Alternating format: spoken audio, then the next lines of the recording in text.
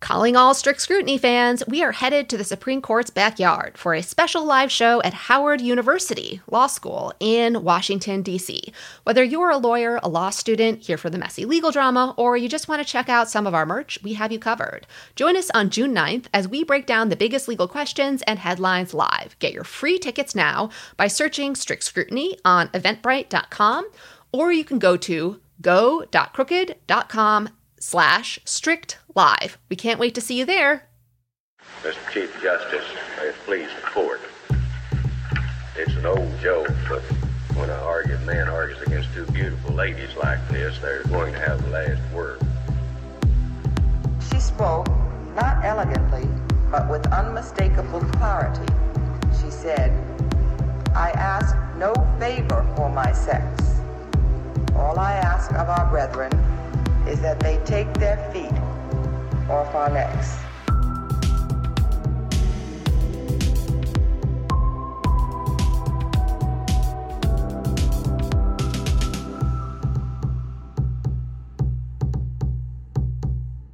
Hello, and welcome back to Strict Scrutiny, your podcast about the Supreme Court and the legal culture that surrounds it. I'm your host today, Leah Littman. As we noted at the end of the last episode with the holiday weekend, we are a little short-staffed, but I am super excited to have a great guest here today to co-host this episode with me.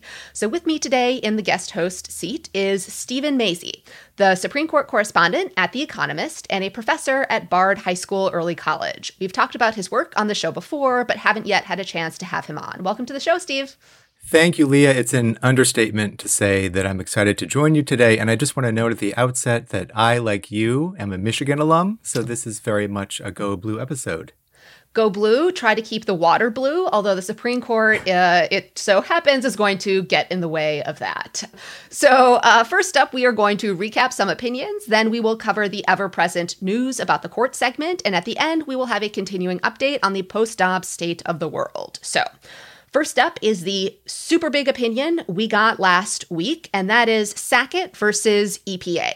To help us with this very big environmental law case, we are delighted to be joined again by one of Planet Earth's lawyers, Sam Sankar, whose official title is Senior Vice President for Programs at Earth Justice. Welcome back to the show, Sam. Thank you so much. Although I have to say that every time you invite me on the show to talk about the Supreme Court and the environment, it's generally a bad day for the planet. Yeah, I've got nothing in response to that. Well, Sackett is the case. It was the very first case argued in the term. It's the case about the reach, the scope of the Clean Water Act, the landmark law passed in 1972. And the specific issue in the case is which wetlands the EPA has the authority to regulate and protect. So just to sketch it out, the EPA, relying on the Supreme Court's previous opinion in Rapanos versus U.S. from 2006, specifically the Justice Kennedy opinion in that fraught 414 case, said that it had the authority to regulate wetlands that have a significant nexus with traditional navigable waters like rivers. And the Supreme Court, in this Sackett opinion, rejected that significant nexus theory, instead holding that the EPA has authority to regulate only those wetlands that are continuous with navigable waters, that is, wetlands that have a surface connection to those waters rather than some connection underground. That much more limited standard, in Justice Alito's opinion, is drawn from the four-justice kind of dissenting opinion in Rapanos that was written by Justice Scalia and joined by Justices Alito and Thomas and the Chief Justice. So, Sam, did we kind of get those basics right? Yeah, it's a little confusing, but you did a very good job. Thank you. So the opinion is 9-0 for the Sacketts, Michael and Chantel Sackett, the couple from Idaho. But it's effectively a 5-4 on the meaning of the Clean Water Act, with Justice Alito writing for those five justices. And we'll explain in just a second what the effectively 5-4 means. But just a first question, Sam, how wild is this opinion legally? Like, how out there is it? Continuous surface connection, the new test that Alito proposes, appears nowhere in the Clean Water Act, but it does appear in that Scalia opinion in Rapanos, right?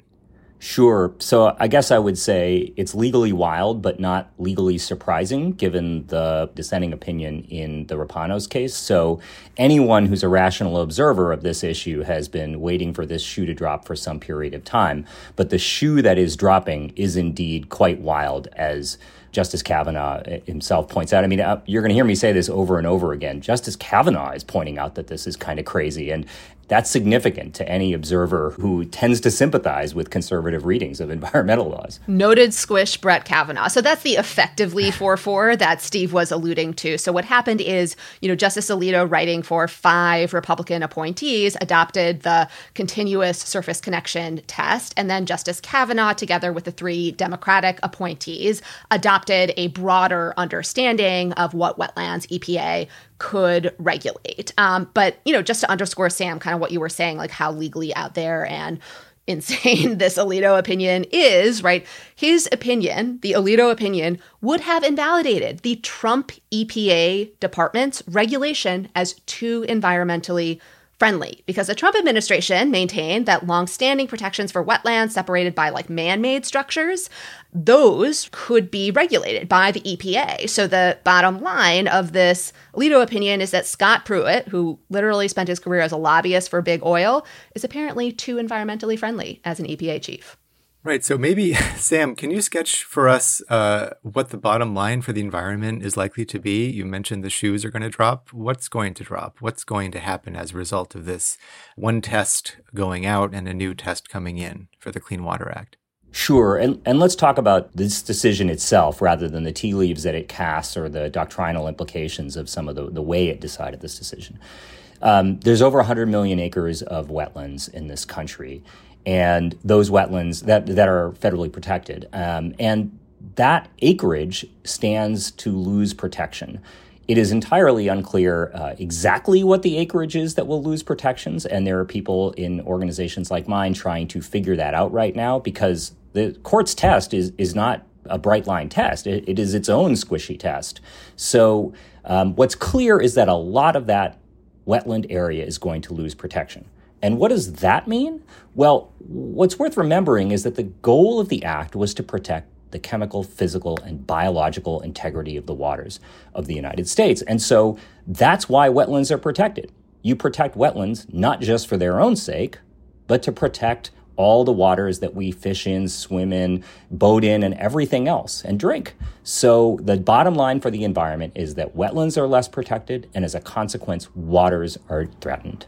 So on the last episode, you liken wetlands to the Earth's filtration system. And I think it's important just to kind of walk through a little bit the science behind why wetlands that lack a continuous surface connection to navigable waters nonetheless affect the Earth's water supply.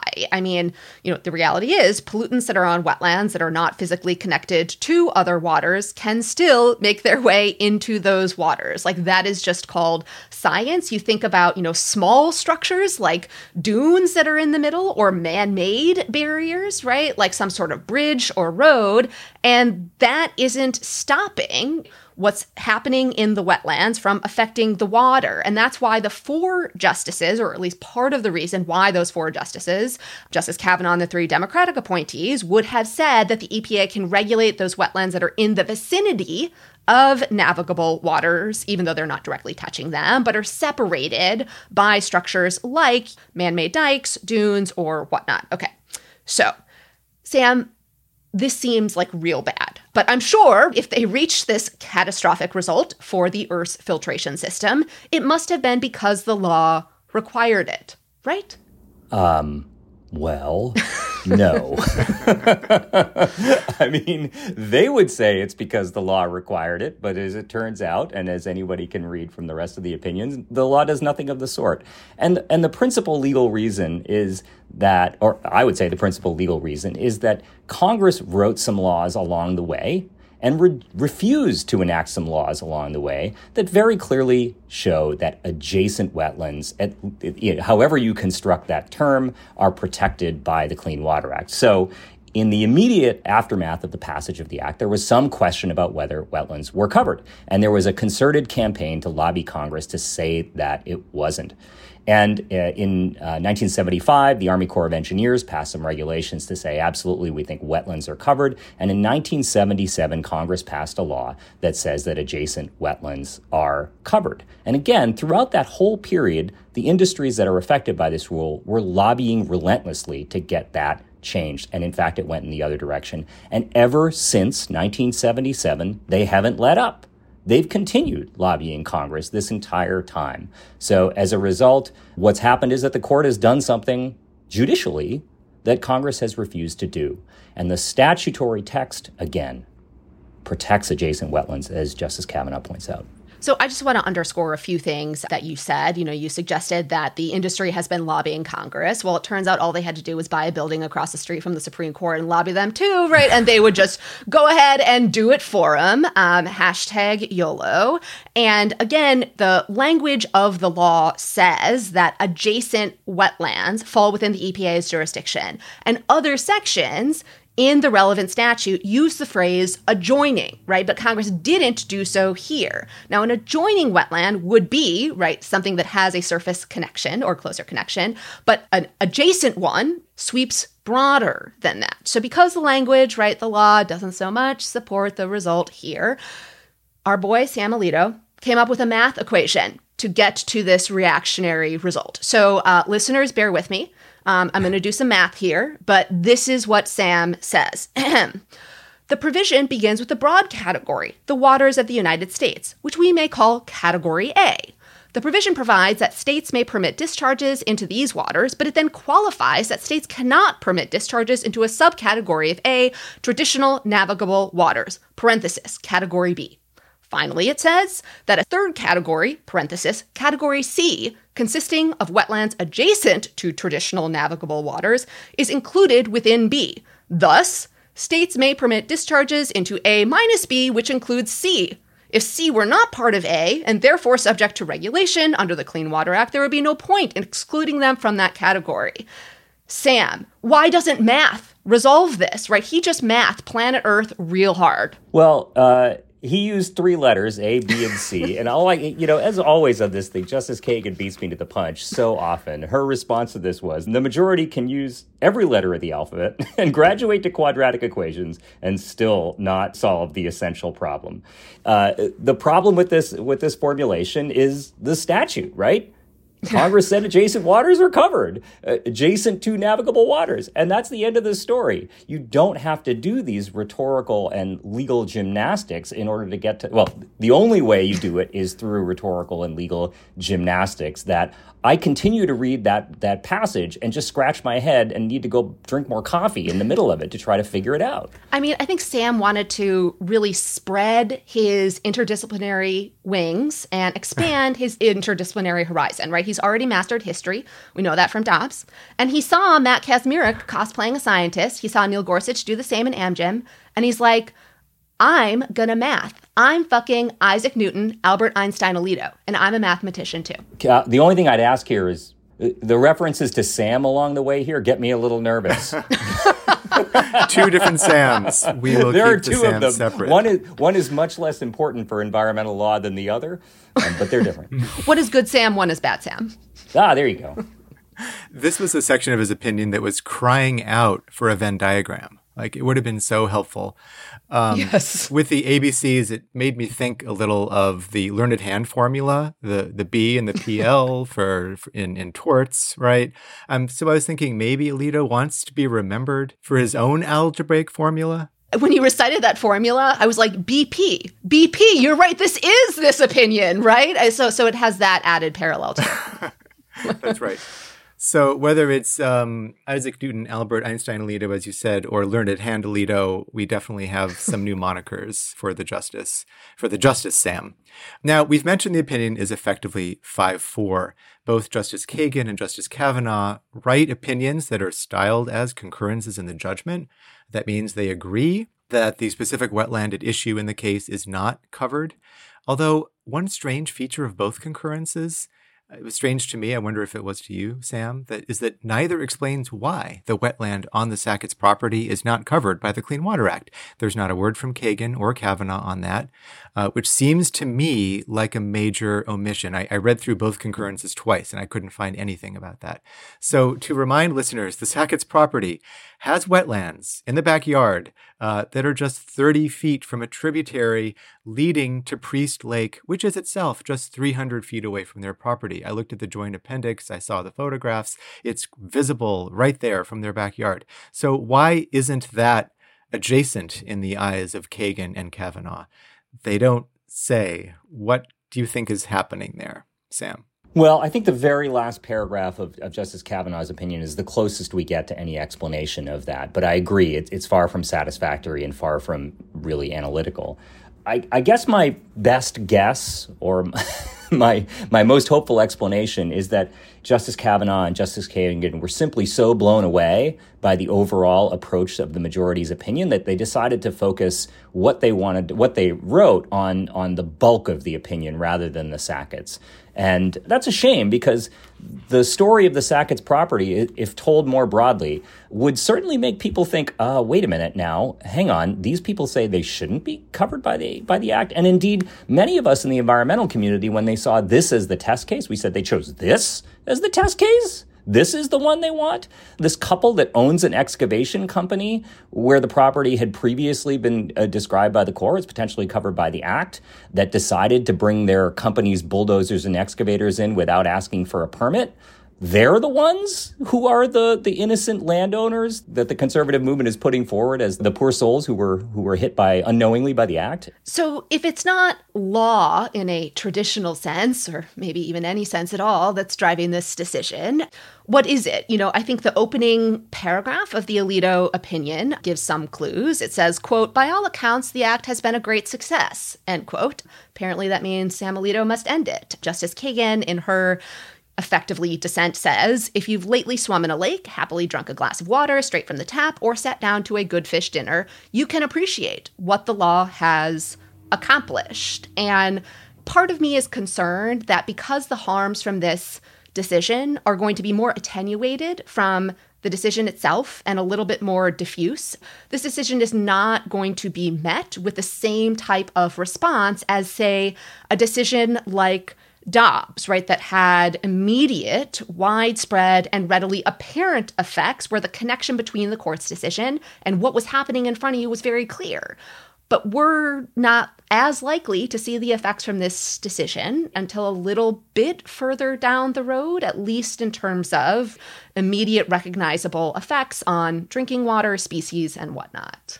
That's where I start thinking about the implications of the way that the court decided this. And Justice Kagan points this out and says, look, the court is appointing itself, and she used, in her words, the national decision maker on environmental policy, because the statutory interpretation method that the court has adopted here is one that it can deploy in a fairly freestanding way to simply say no to any environmental regulation that it dislikes. And what the majority may have been doing a little quietly, Justice Thomas is not shy about. And Justice Thomas's opinion is just a shocker. It's not a shocker, right? Because Justice Thomas hasn't totally hidden his views on this stuff, but he is unusually unabashed in stating clearly that federal environmental law pushes the limits of even the court's, quote, New Deal era Commerce Clause precedents. In other words, he's saying the New Deal, I don't believe in it. And because I don't believe in that, environmental law is down the tubes too. Yeah, we'll get to that opinion in a little bit, but I'm going to stick with Sam Alito for just a little bit more. Yeah, a few more lines from Alito. He really agonizes over the burdens on landowners. And here's just some representative lines. What are landowners to do if they want to build on their property? Another line. Many landowners faced with this unappetizing menu of options would simply choose to build nothing. And then he writes, the Clean Water Act is a potent weapon. It imposes what have been described as crushing consequences, even for inadvertent violations. In other words, like, we need to save landowners and corporations from the big earth lobby. And Justice Kagan's separate writing kind of describes how the court has done just that. She says today's majority believes Congress went too far. Surely something has to be done, and who else to do it but this court? It must rescue property owners from Congress's too ambitious program of pollution control, and so they shelve the usual rules of interpretation. And then in order to save property owners, pops up, on page 23, near the end of the opinion, to save the day, a new clear statement rule. A rule says the court isn't limited to what the law says unless it's said extremely explicitly in cases affecting property rights. So, Sam, can you tell us how significant is this apparently new clear statement rule, and what does it mean? This is actually the part of the opinion that terrifies me the most, because it is a freestanding wrecking ball for environmental law. Last term's decision in West Virginia versus EPA got a lot of attention because it was about climate. And one of the things that's interesting to me is that many media outlets are not really paying as much attention to this case as to that. But the West Virginia decision included this major questions doctrine. And the major questions doctrine looks like a joke compared to this doctrine. If that was a dagger in the hands of polluters, this is a machine gun. This is an incredibly potent doctrinal tool for attacking any regulation that affects private property. And guess what? That's what regulations kind of do. They regulate private property for public benefit, because if you pour goop in the water behind your house, that water comes down past my house. That is why we have regulations on private property. The court seems to think that this whole idea is just bonkers. I don't know why we do this, they seem to be saying. Yeah, water does have a way of being watery and flowing at times, which is what the problem might be. But the clear statement rule that Alito articulates, or I'm not sure if articulates is the right word, that he proposes, that he throws onto the page on page 23, he puts it in the context of the significant nexus test and says, well, the significant nexus test is not in the statute anywhere. As if the continuous surface connection test is in the Clean Water Act, which of course it isn't. So here's one more line from Justice Kagan. She says, today's pop-up clear statement rule is explicable only as a reflexive response to Congress's enactment of an ambitious scheme of environmental regulation. It is an effort to cabin the anti-pollution actions Congress thought appropriate. And then she likens it in the way that the media isn't quite yet doing enough to what the court did last term in West Virginia versus EPA. The Clean Water Act and the Clean Air Act received similar treatment, although through different mechanisms with this court. And her separate writing, I think, really makes clear how the court's reasoning and opinion is really limiting the legal tools at Congress's disposal, as well as at agencies' disposal to address pollution, right? She says the court is creating a thumb on the scale for property owners, no matter that the act is all about stopping property owners from polluting. And she says, like Justice Kavanaugh, I'd stick to the text. And here's a theory. I'm just going to float it. I think Justice Sotomayor asked Justice Kavanaugh to do the initial assignment of the main effective dissent in this case to see if he could lure over another Republican appointee. And when that didn't happen, Justice Kagan was like, put me in, coach, and I will light these guys on fire. And I just kind of think that happened. I think that's certainly possible. I do think it's worth emphasizing, and we can't emphasize enough, how this doctrinal maneuver threatens environmental laws more broadly. It is tremendously relevant to climate regulation, to regulation of endangered species, to basically all of the laws that regulate our private conduct for environmental benefits.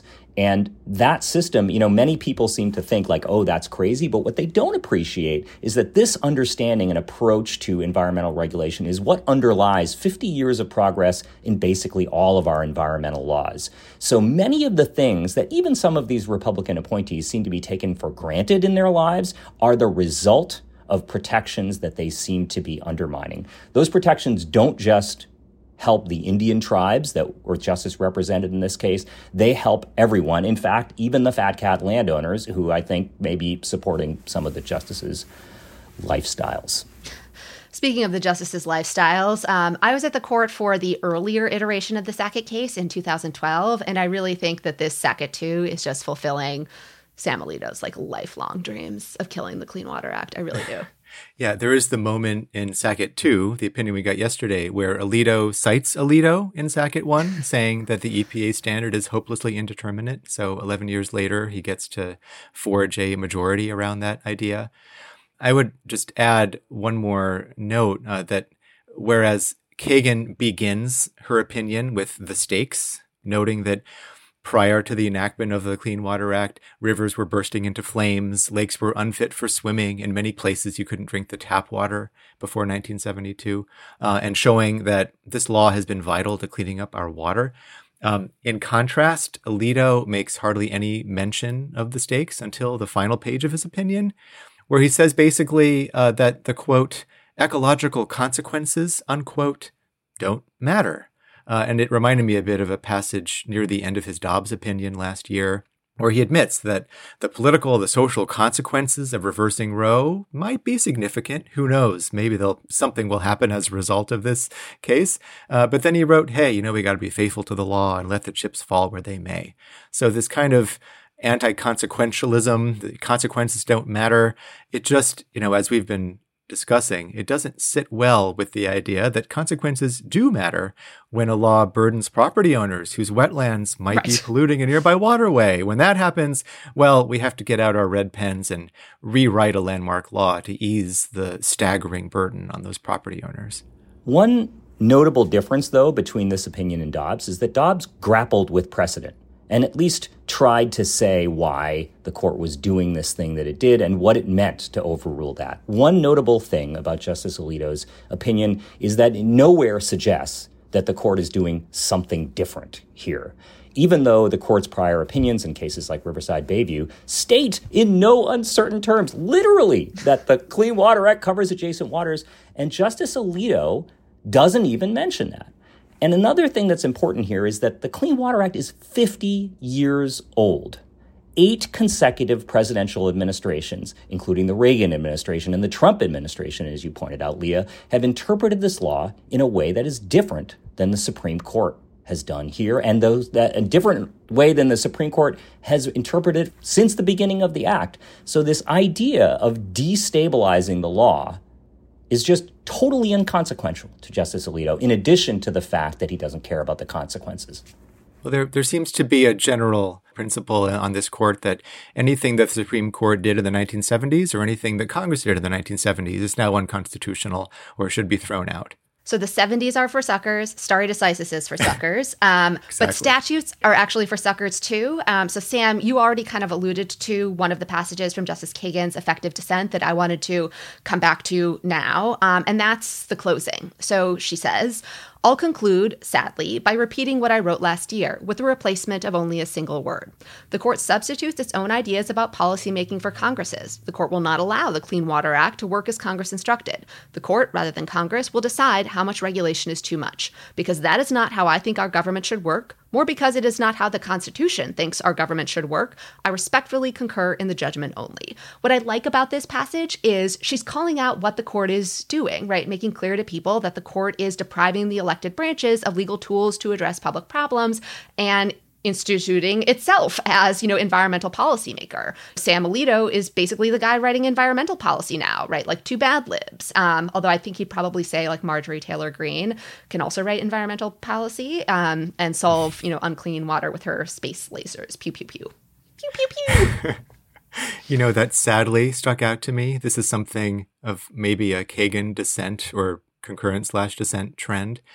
In Rucho, the gerrymandering case from a few years ago, she ended the dissent by writing, with respect, but with deep sadness. And again, in the 3-justice dissent in Dobbs, that time it wasn't sadness, but sorrow. With sorrow, we dissent. So we have this kind of series of laments from Justice Kagan. I think it'll be interesting to see if other justices start attaching emotional notes to their dissenting lines. And another word about the Thomas concurrence that you mentioned earlier, Sam. This was the concurrence joined by Justice Gorsuch. It's an opinion I think, that basically says, wait. Yes, the Clean Water Act is narrower than you all thought, but it's even narrower than Justice Alito and the five to my left, think. It's even less of an authorization to protect clean water than Alito says it is. So he emphasizes these constitutional concerns, these federalism concerns with anything like a far-reaching Clean Water Act. And I think he would say that even if Congress were to rewrite the statute somehow with an even clearer statement in line with what Alito demands, he and Gorsuch would say, well, even if you rewrite the statute that way, I would not allow this to happen under any circumstances.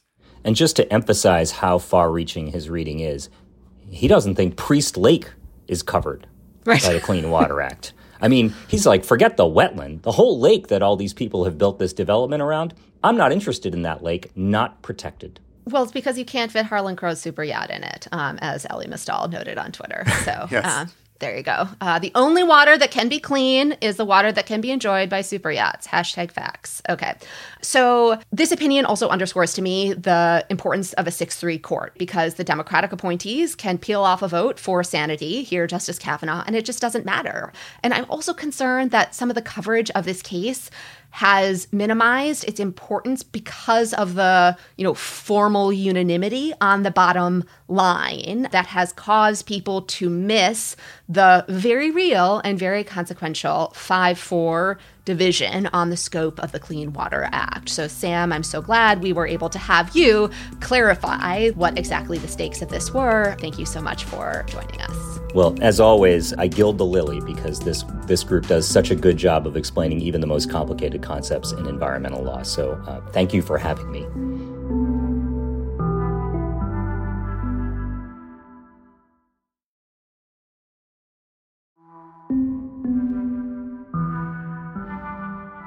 So we are now going to quickly cover the other opinions we got last week. The first up is Tyler versus Hennepin County. This was a quick and short unanimous opinion where the court revived a challenge to Hennepin County's practice of selling homes to satisfy unpaid tax debts. Hennepin County here sold Geraldine Tyler's home for $40,000 to satisfy Tyler's $15,000 in unpaid taxes. Technically, it was $2,000 in unpaid taxes and $13,000 in interest and penalties. The court unanimously held that Hennepin County's act of keeping that surplus of $25,000 for itself constituted a taking of property that is subject to the Takings Clause of the Constitution. As a reminder, that Takings Clause is in the Fifth Amendment, and it says, nor shall private property be taken without just compensation. And the court held that the owner retained a property interest in that surplus. Chief Justice Roberts wrote that Geraldine Tyler had a, quote, pocketbook injury, giving her standing, which might be literally true, as she's a 94-year-old woman who probably does have an actual pocketbook and calls it that. And Roberts being Roberts, he did not miss a chance for a history lesson, offering citations to the Magna Carta, to Blackstone's commentaries, to statutes in 10 states around the founding, and more. Always edifying, the court's look at history. So the court also distinguished one of its prior cases, Nelson, on the ground that Justice Kagan had insisted that case could, in fact, be distinguished at the oral argument in Tyler. We actually played this exchange when we recapped the oral argument. So regarding Nelson, the Chief Justice, in his opinion, said, quote, under the governing ordinance, that is the one in Nelson, a property owner had almost 2 months after the city filed for foreclosure to pay off the tax debt, and an additional 20 days to ask for the surplus from any tax sale. Okay, so as I said, this is an exchange we played from the oral argument, but I'm going to replay it here since it basically made its way into the opinion. Are there any limits to that? I mean, $5,000 tax debt, $5 million house, take the house, don't give back the rest? Well, I think this court's decision in Nelson affirmed a scheme in which it was a $65 water bill, Justice Kagan, and the house was sold for $7,000, and this court said that was absolutely permissible. But Nelson had a very easy way for the property owner to get all the surplus value. Au contraire, it's a much, much harder way, Justice Kagan and Nelson. In Nelson, it was a 20-day pre-sale period that you had to file and ask for the surplus, and this court said you only might get it back. I mean, in Nelson, when the state sold the house, you had to file some paperwork, and then you got all the money back. Here, when the state sells the house, there's nothing you can file to get your money back. The state says we'll keep it. And my question is, are there any limits on that? Take a $5,000 tax debt and a $5 million house, and the state says, thanks, we'll keep it. Justice Kagan, I'd say you'd have to be pretty darn sure that this was a constitutional violation and not just your policy preferences at that point when you have precedent like Nelson, which is approving $65 and $7,000, and you've said, time and again. We definitely have a different view of Nelson. My view of Nelson is you can get your money back by filing a form. And we can then, if that's true, that's just as true for Minnesota, indeed even truer, because it's much easier to get your money back under this statutory scheme than the might you get your money back, which was the language of Nelson, and you only had 20 days to do it there. Here you've got about 6 years to do it. You had 20 days after the sale. So, Leah, the only thing I'll say about this is that on the list of things you might not want to say to Elena Kagan, maybe something near the top of that list would be the words au contraire. It's not going to end well for you, even if you are a Supreme Court litigator who has argued 50 cases before the court. Indeed. And just another note in this case, Gorsuch and Jackson have a concurrence. She joined his writing, which said there may also be an excessive fines claim here under the Eighth Amendment. The lower court had rejected that claim in addition to the takings claim, but the Supreme Court took up just the takings claim issue. So this continues to be a somewhat odd but interesting pairing, Neal and Ketanji. Maybe something to watch. Definitely. They seem to be united in almost a libertarian streak that brings the two of them together, but not any other justice, at least in some of these applications. Yeah, it's fun to see some of the cross-cutting cleavages occasionally on what we normally just capture as a 6-3 court. And it is a 6-3 court, but there's more to say about it. So the other case we got was Dupree versus Younger, another short unanimous opinion, this one by Justice Barrett, and it's about appellate procedure. The bottom line of the opinion is that if you moved for what's called summary judgment, asking a court to hold that you are entitled to judgment to win as a matter of law after some discovery, and discovery is just the evidence gathering that occurs before trial. Basically, if you make that motion, you don't have to renew that motion after there has been a trial in a post-trial motion if you are raising a purely legal claim. So here's how that cashed out here. The plaintiff was suing some prison officials, and the defendant official argued that the plaintiff had not exhausted the administrative remedies available to him. And the court said, look, nobody disputes here that the State Department of Corrections had done some investigation and held that that investigation necessarily meant that the plaintiff's claims were exhausted. And because that's a purely legal question, whether the investigation rendered the claims exhausted, the defendant didn't have to ask the court to hold the same thing at the end of the trial. But you still have to re-raise factual questions after a trial, even if you raise them at summary judgment. Okay, so those are the opinions. And now on to some news you can use, which makes clear we're all going to lose. Sorry, that's my attempt at a holiday weekend rhyme. So we have another update in the Harlan Crow saga. No, we are not going to cover the fawning profile of Crow in The Atlantic. Instead, there's been an additional exchange of letters between Crow's lawyers and the Senate Judiciary Committee. It's really not a holiday weekend unless we have something from Harlan Crow. So recall that the last now letter... I'm scared about July 4th. Is he just going to declare himself and Justice Thomas independent from law? Oh, you thought the independent state legislature theory was worrisome. Right. So recall that the last letter was from Crow's lawyers to the Senate Finance Committee, after Finance Chair Senator Ron Wyden asked Crow for an accounting of all the gifts that he's lavished upon Supreme Court justices. The lawyers told Senate Finance to pound sand, and they've decided to tell Judiciary to go ahead and do the same, in the same kind of style, defending not just Harlan Crow, but the very separation of powers that makes America tick and that clearly Senate Democrats are trying to crush in their bare hands. Yeah. So the TLDR of this latest Harlan Crow letter is basically like, get the fuck out of here, Congress. Like, the separation of powers means the justices and their friends can do whatever they want, and you, Congress, can't do shit about that. Like, that's the separation of powers that the Democrats are trying to crush with their bare hands. That's what Montesquieu had in mind. Yeah. Right. Yeah, exactly. And apparently the separation of powers also means that the justices' friends are cloaked with immunity of the kind that the justices enjoy as well. Maybe this is how we should understand, like, Harlan Crow can gift his personal jets and hospitality to justices, and justices can gift their judicial immunity. So that's maybe one way of understanding it. So just some highlights of the choice lines of the letter. Here's one, quote, "It is clear that the committee's investigation is part of a larger campaign to target and intimidate Justice Thomas and unearth what the committee apparently believes will be embarrassing details of the justice's personal life." It's like, let the man grift and be corrupt in peace and private, Congress. Like, why don't you get it? And we need to remind ourselves at this point that Gibson Dunn is representing Harlan Crow, and definitely not at all in any way Clarence Thomas.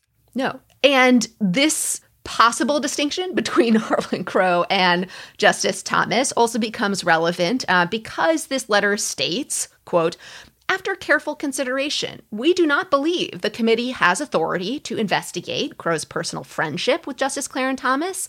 Congress does not have the constitutional power to impose ethics rules and standards on the Supreme Court." So let's just pause a little bit over the implications here. I think the position in this letter would mean, the ethics and government law is unconstitutional if applied to the court. Maybe the recusal statute is unconstitutional as well. The letter says Congress can fund or decide funding questions about the court, though a little unclear why, right? They can do that, but not this. And of course, the Constitution also gives Congress the power to decide the court's appellate jurisdiction at a minimum. So, this letter adopts, let's say, a quite striking vision of what the separation of powers is. Some of the proposals in Congress don't include Congress dictating to the Supreme Court what their ethics code should be, but just indicating that the Supreme Court needs to write its own ethics code. And so there's no responsiveness to actual legislation that's in the works. It's just a general blanket statement that there is no way that Congress can legitimately or constitutionally say anything about ethics in the court, which seems preposterously wrong. Does not, let's say, hit for me. Well, maybe this will, Leah. We have another update about a case that represents a new frontier, likely the next frontier at the Supreme Court in terms of the Equal Protection Clause and litigation over school admissions. The case is called Coalition for TJ versus Fairfax County School Board.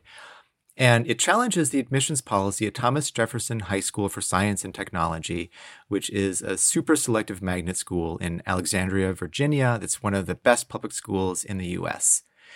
In 2021, Thomas Jefferson adopted a new admissions policy that is a holistic review of applicants from each public middle school. It's a pretty rigorous process.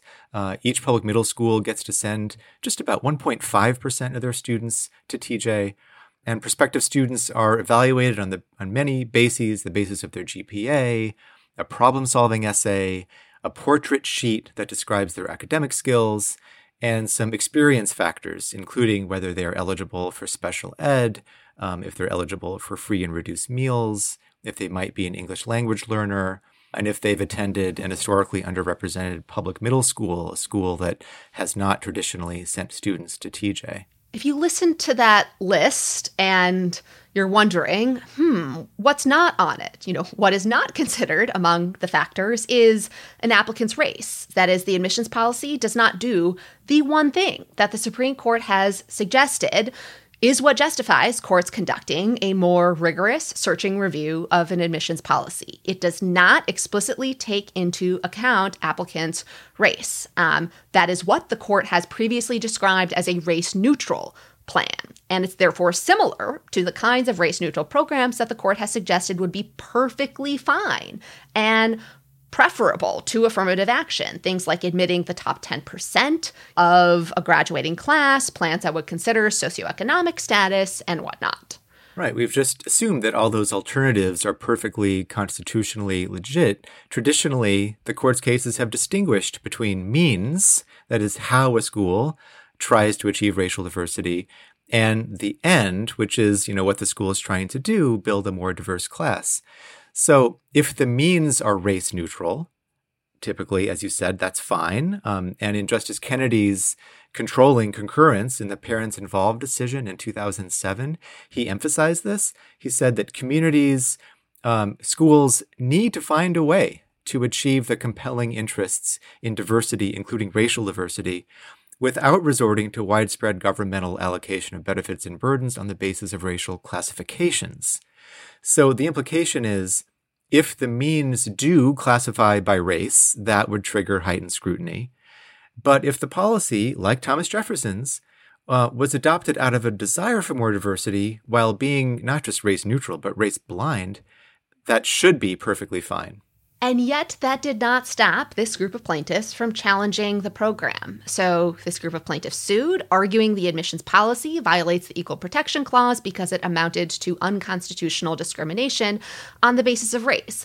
And it's actually kind of a little hard, as the Court of Appeals decision we're about to discuss in a second noted, it's hard to pin down the precise reason why the plaintiffs say this program is race discrimination or should trigger heightened review. So the majority in the Fourth Circuit opinion says, well, it seems the plaintiffs are arguing that the program was designed to reduce the percentage of Asian American students at Thomas Jefferson, but the majority, concludes based on all the facts that pretty obviously was not the purpose of the program. That is, even though this new admissions policy did reduce the percentage of students who were Asian American relative to the previous admissions policy, Asian American applicants still do better under this new admissions policy than any other group. And also there's considerable evidence about what the legitimate purposes of this policy were, increasing the diversity of the student body, as we were just alluding to. And that's where the other possible, maybe secret argument comes in. So the majority says the plaintiffs waived this argument, and yet the dissent kind of embraces it. And that argument is that the policy is somehow unconstitutional because its goal is to increase the number of Black or Hispanic students. And when we discussed the affirmative action argument, that the court heard last fall, I said there were shades of anti-Blackness in that argument here. And to me, the same thing is true in this implicit argument that the plaintiffs are maybe making, because it's as if they're saying, policies that result in more Black and Hispanic students have to be unconstitutional and can't be merits-based. That seems to be a premise of their challenge here. Right. I think the plaintiffs' arguments are kind of the textbook example of privilege hoarding, right? We have a certain standard, and we don't want to give up any of that. And so any change to the admissions policy that changes the status quo is going to be unconstitutional. And the Fourth Circuit looked at those arguments and rejected them. They upheld the challenged admissions policy at Thomas Jefferson. This was a 2-1 opinion with two Democratic appointees, Judge King and Judge Heitens in the majority, and a Trump appointee, Judge Rushing, in dissent. And this is very likely headed to the Supreme Court. A year ago, the plaintiffs challenged the Fourth Circuit's stay of the district court order on the shadow docket, and 3 justices noted they would have blocked Thomas Jefferson's admissions policy before the Fourth Circuit even heard the case. And you might be able to guess the identity of those justices. Justices Alito, Thomas, and Gorsuch would have made that move.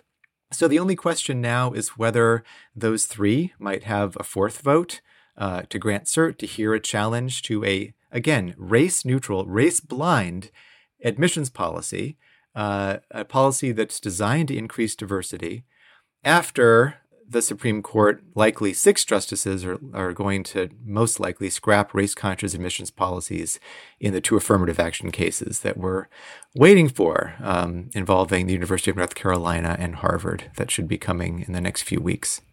This really is the next frontier of admissions litigation. So much of the oral argument in the affirmative action cases was about, what's going to happen and what is allowed in a post-affirmative action world. And this case raises the question, like, are formally race-neutral, race-blind measures that are designed to increase diversity, are those allowed?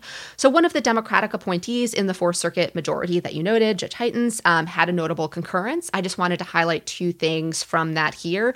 One is he said, as we noted earlier, the policy that's challenged here bears more than a passing resemblance to one proposed by a dissenting justice who objected to the race-conscious policy upheld in Fisher. And he's, citing Justice Alito's dissent. The thing I would say there is the Fisher majority, in responding to the dissenting opinions, actually said, well, look, yeah, those measures are formally race neutral, right? Like the top 10% plan or a race-blind holistic review.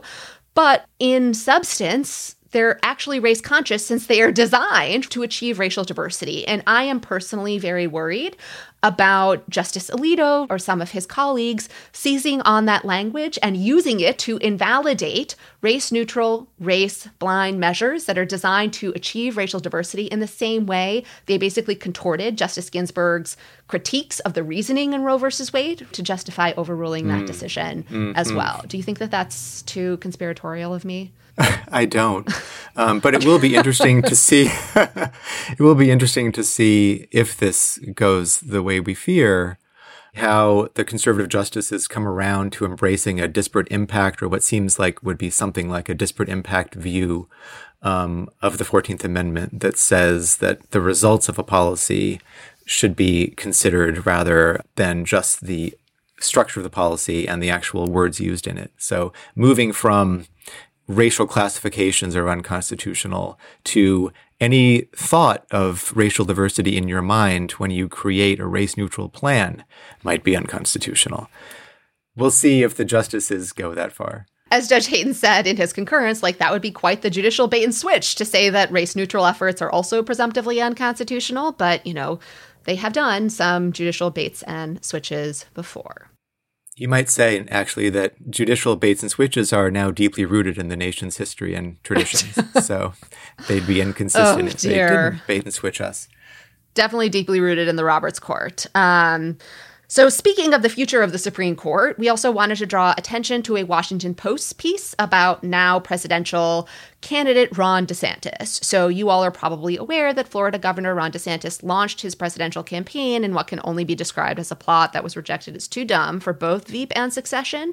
But before he officially launched that campaign, he offered some thoughts about the Supreme Court. And because at least I think the federal courts are under-discussed in the context of presidential elections and elections generally, we wanted to highlight some of what he said. So what did DeSantis say? He said the next president would have the ability to push the Supreme Court further to the right, quote, calling for new justices in the mold of Clarence Thomas and improvements. I love that word. Improvements to others, such as the Chief Justice. I assume by improvements he doesn't mean some sort of prosthetic radicalizing device or FedSoc AI chips put in their brains. Now, in what way does the Chief Justice need improvement in a conservative direction?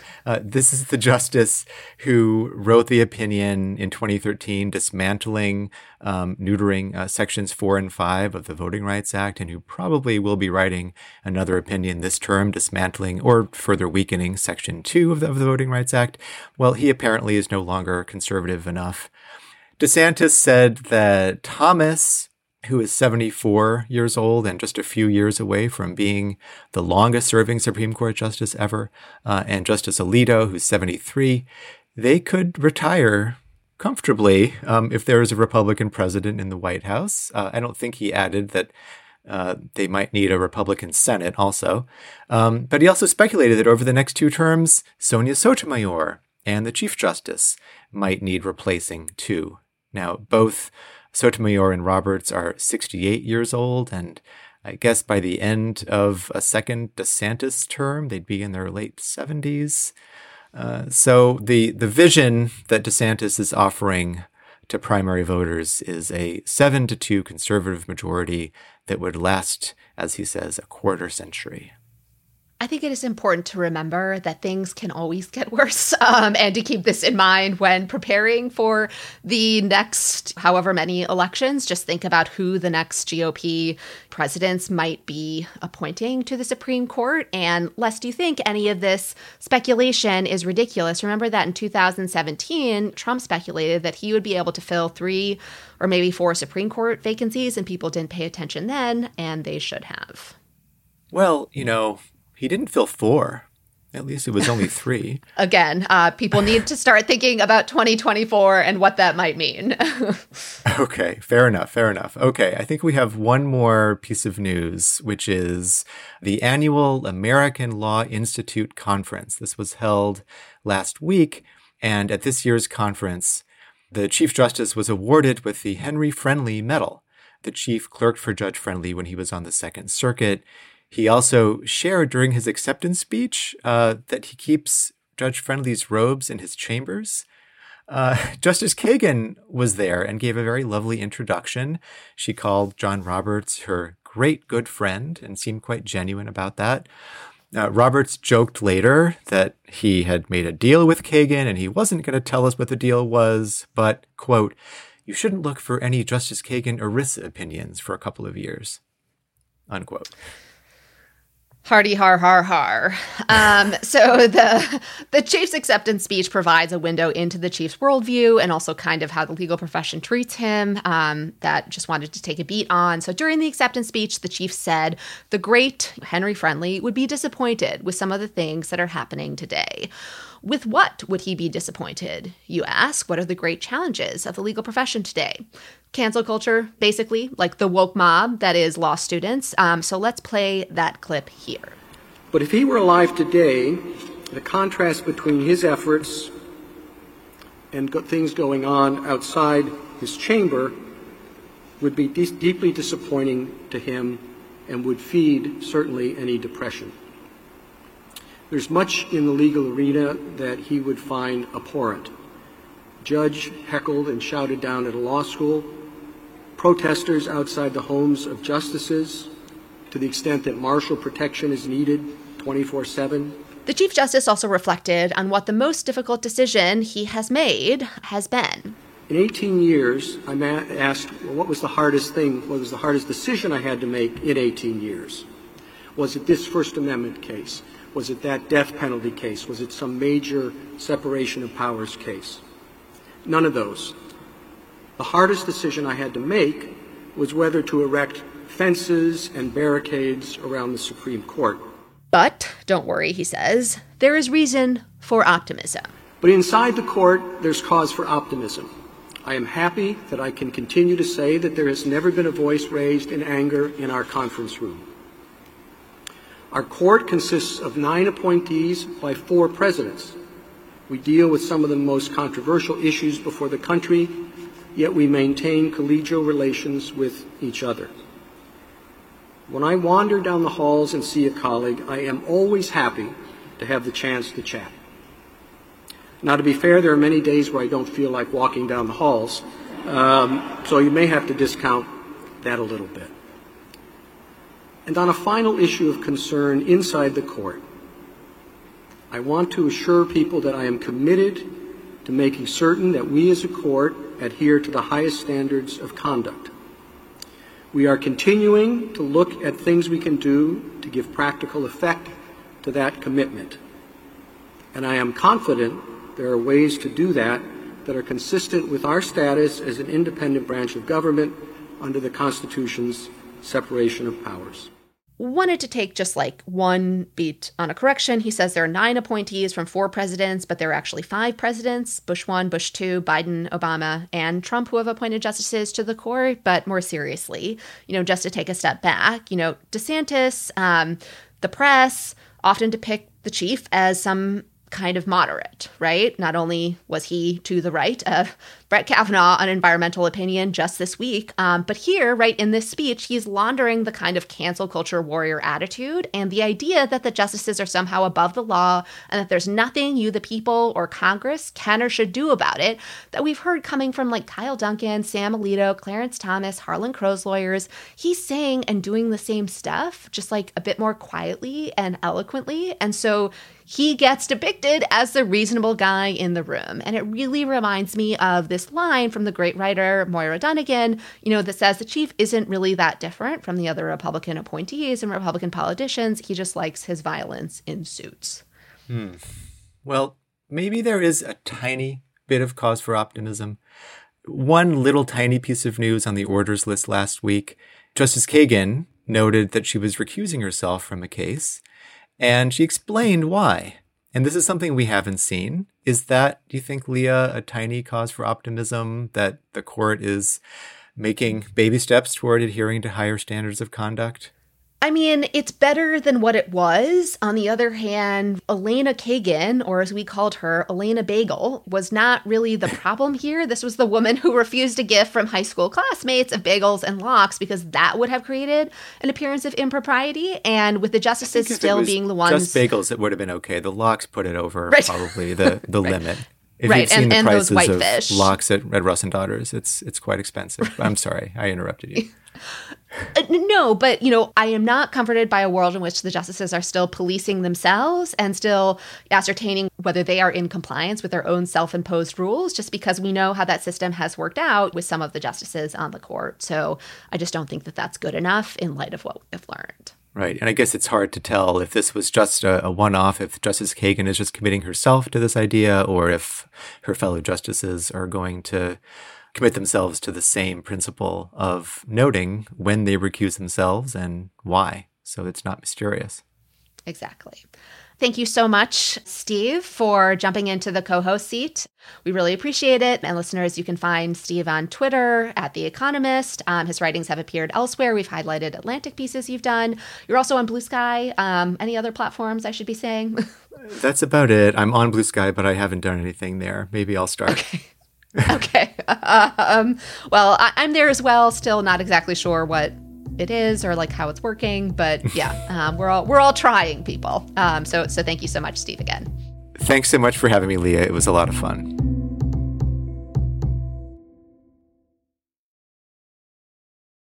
What happens when a mysterious stranger comes to town with a wild idea that weed can solve all of the city's problems? That's a question of Dreamtown, the story of Adelanto, Crooked's newest podcast, and an official selection at this year's Tribeca Festival.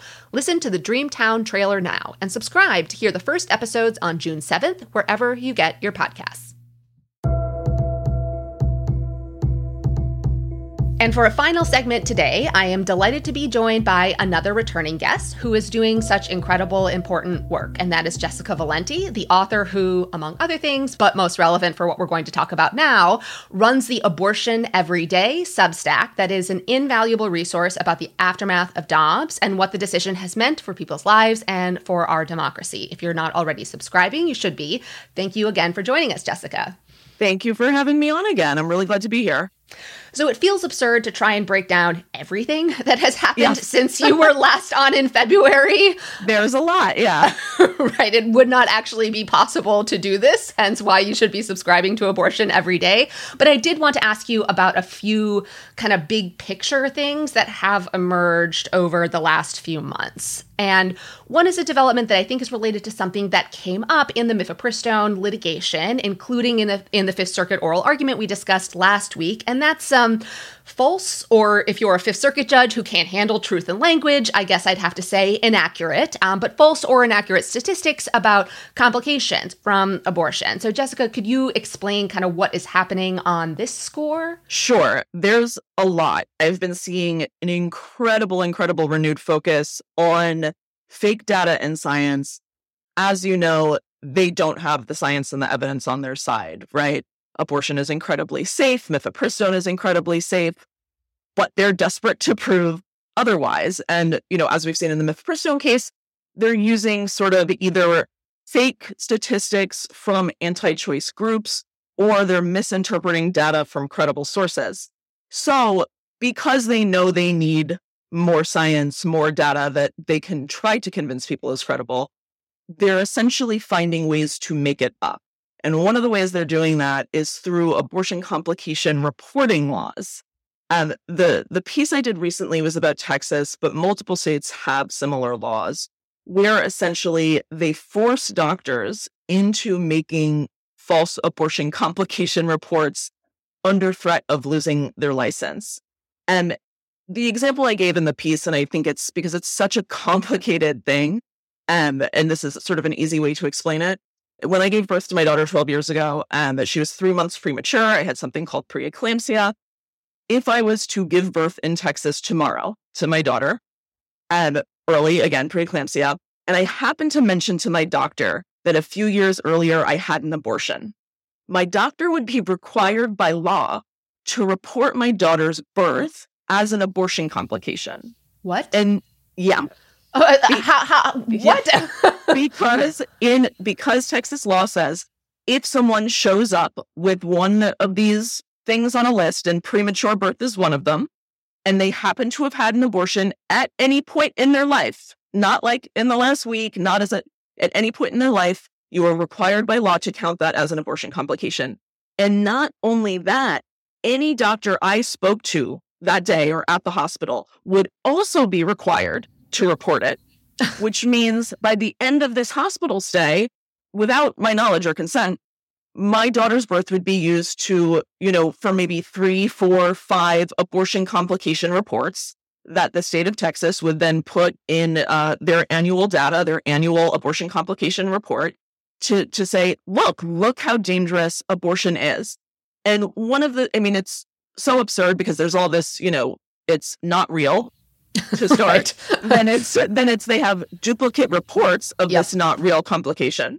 And what is so upsetting to the doctors I've spoken to is they're using doctors' credibility to back up this lie, because they can say, hey, look, this is not coming from an anti-choice organization. This is coming from doctors on the ground who are treating patients.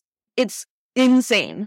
Yeah, so it is underscoring that they both refuse to accept science and they refuse to accept math because it's multiple counting of bad science. And this relates to the Fifth Circuit litigation that I was noting, because in that case, remember, the Court of Appeals that would have allowed, some additional restrictions on mifepristone to be imposed by judicial order basically said, well, if you read the warning label for mifepristone, there are complications. And then it conflated those complications with emergency room visits, and it used that to, again, justify additional restrictions on abortion. So this is something that is mattering to litigation happening right now. And it's mattered before as well. I mean, the problem you were just describing about lack of causation and maybe some correlation, came up in some Eighth Circuit litigation where there was a law that required doctors to tell their patients that people who have abortions have higher rates of dying by suicide. And there was zero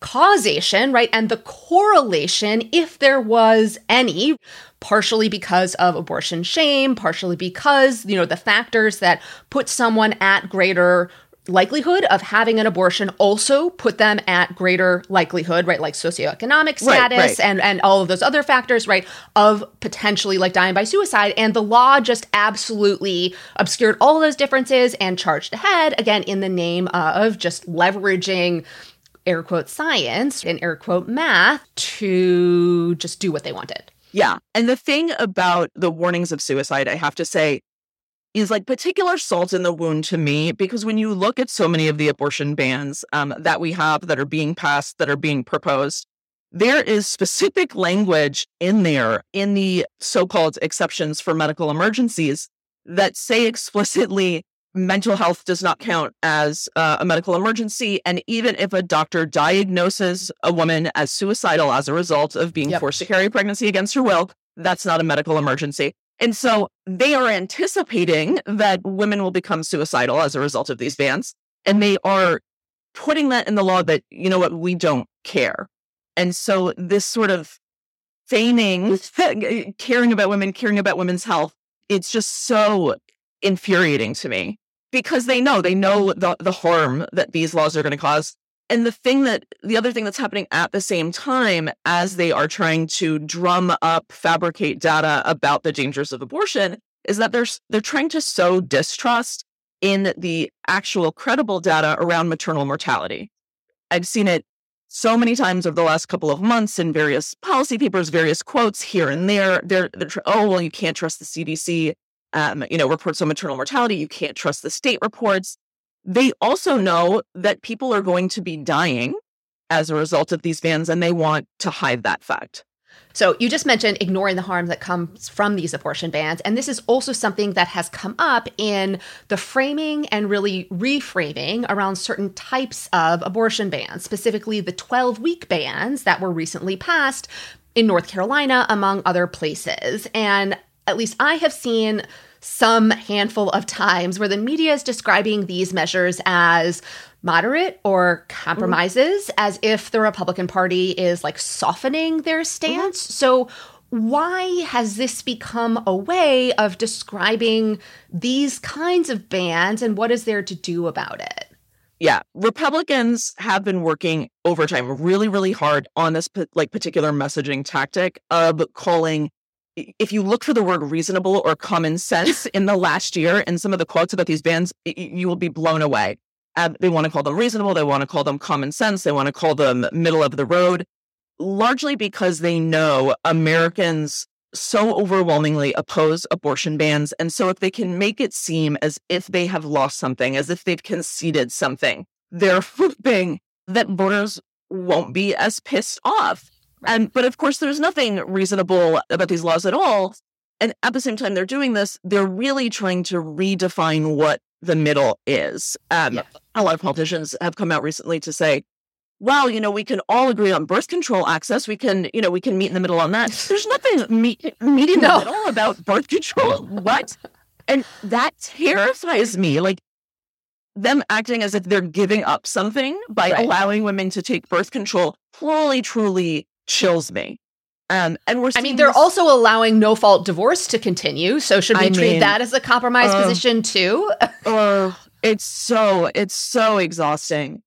And they're going to do the same thing. I just started writing about this week. They're going to do the same thing with the way that they're talking about a federal ban, right?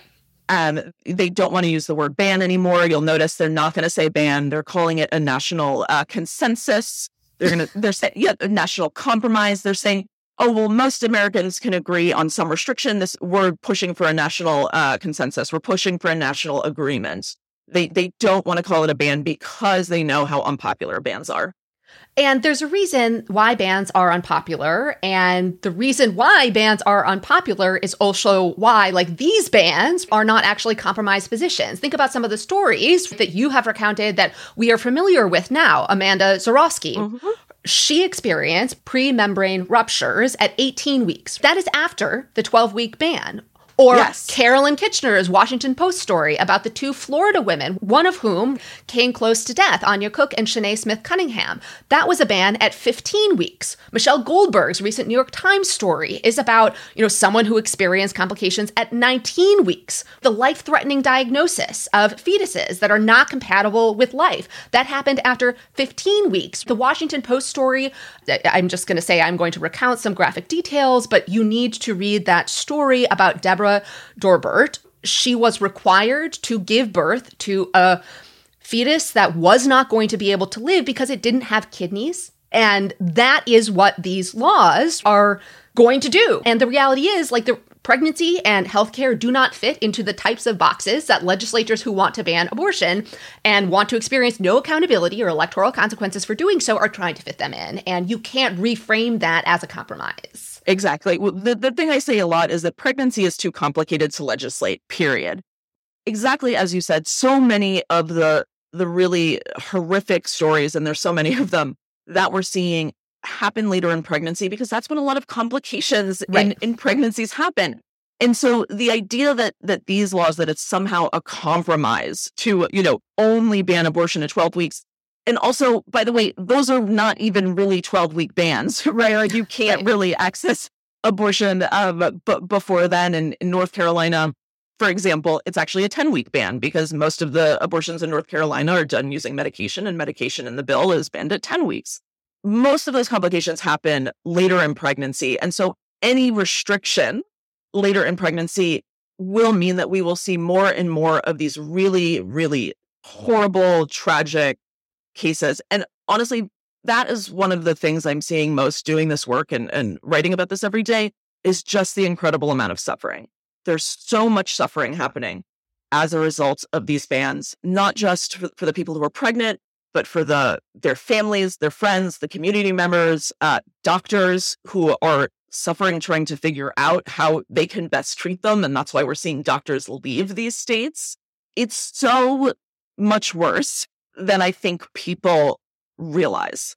Yeah. So speaking of the suffering of doctors, one final topic, I wanted to discuss with you, which is late Thursday night, Indiana's medical licensing board decided to discipline a doctor who had made headlines for performing an abortion for a 10-year-old rape victim who had traveled to the state from Ohio. The board decided to give the doctor a letter of reprimand and ordered her to pay a $3,000 fine. And to my mind, this is one part of the anti-democratic response to Dobbs. They are trying to keep the suffering and cruelty that you have been documenting that was unleashed by Dobbs in secret, because if it remains secret, then they will not experience electoral consequences or political pushback for doing what they're doing. Like, they want the suffering to happen silently. And I mean, again, like, what responses are there? Like, what can be done? It's so difficult. Exactly as you said, it's about keeping this stuff under wraps and also punishing anyone who comes forward and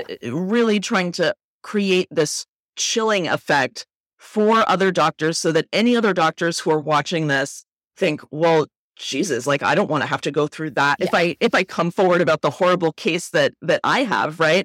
And so honestly, like, I was so glad to see so much coverage of this hearing. Yeah. Just being able to talk about it and shining a light on the fact that this is happening and framing it for what it is, which is punishment. It's a politician, a state leader using the power of their office to punish doctors for coming forward, and really making sure that we are talking about it in that way, in an accurate way that demonstrates just how far they're willing to go to keep this from the American people. Well, in order to ensure that you remain posted on what is happening, subscribe to Jessica's Substack, Abortion Every Day. And thank you so much, Jessica, for the work you are doing and for, again, taking time to join the podcast.